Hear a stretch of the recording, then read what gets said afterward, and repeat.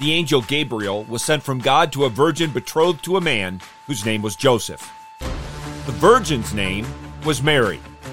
He said to her, "Greetings, favored one." Let me hear you! Going loud! All one, all two, all three. Please.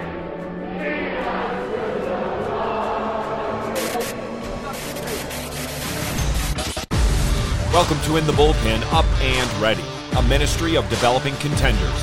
The call has come. You need to get up and ready now. And look who's coming up. High fly ball into right field. She is gone. Yahweh never asks us to believe or act irrationally, contrary to reason. Scripture never suggests we take a leap of faith. Yahweh does, however, call us to believe Him even when it goes beyond and above our reason. We cannot believe the unbelievable, but we must embrace the incomprehensible when Father, Son, and Holy Spirit reveal such glorious truths to us. Hear now from God in His Word, as we have it in Luke chapter 1, verses 34 through 38. But Mary said to the angel, "How will this be, since I am a virgin?" The angel answered and said to her, "The Holy Spirit will come upon you, and the power of the Most High will overshadow you. And for that reason, the Holy Child shall be called the Son of God.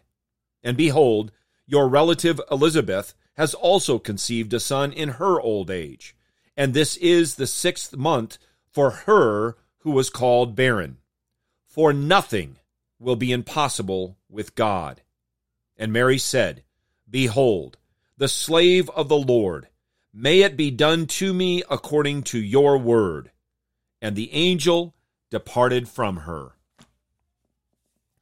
The angel Gabriel visited Zechariah in the sanctuary in order to announce the coming conception and birth of John.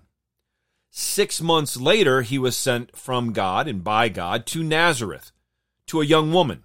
Her name was Mary. And he announced to her the coming conception and birth of Jesus. Now you'll recall Zechariah did not believe the message Gabriel was sent to bring. At first glance, it appears maybe Mary also doubted. And of course, if she did, it would be understandable. But her question was very different from the one asked by Zechariah. She did not ask, "How will I know this for certain?" like Zechariah did. Rather, she asked, "How will this happen, since I am a virgin?" The answer she received was beyond her ability to comprehend, but she believed it. She believed the incomprehensible. She did not believe the unbelievable. Now, she was not told every detail, and she definitely could not understand everything that was going to happen. But she faithfully believed God, and she faithfully submitted to Him. She believed the angel's words, "For nothing will be impossible with God," and then declared herself to be the slave of the Lord while joyfully and willingly submitting to whatever Yahweh was to do to her and through her. And we can't skim over those words. The consequences that would or could follow included disgrace, divorce, and even death for this virgin named Mary. She was indeed a favored one, and the Lord was with her. As we continue through this Advent season, and as we prepare for the Christmas season and our celebration of it, may we believe the incomprehensible, knowing that our Lord does all His holy will.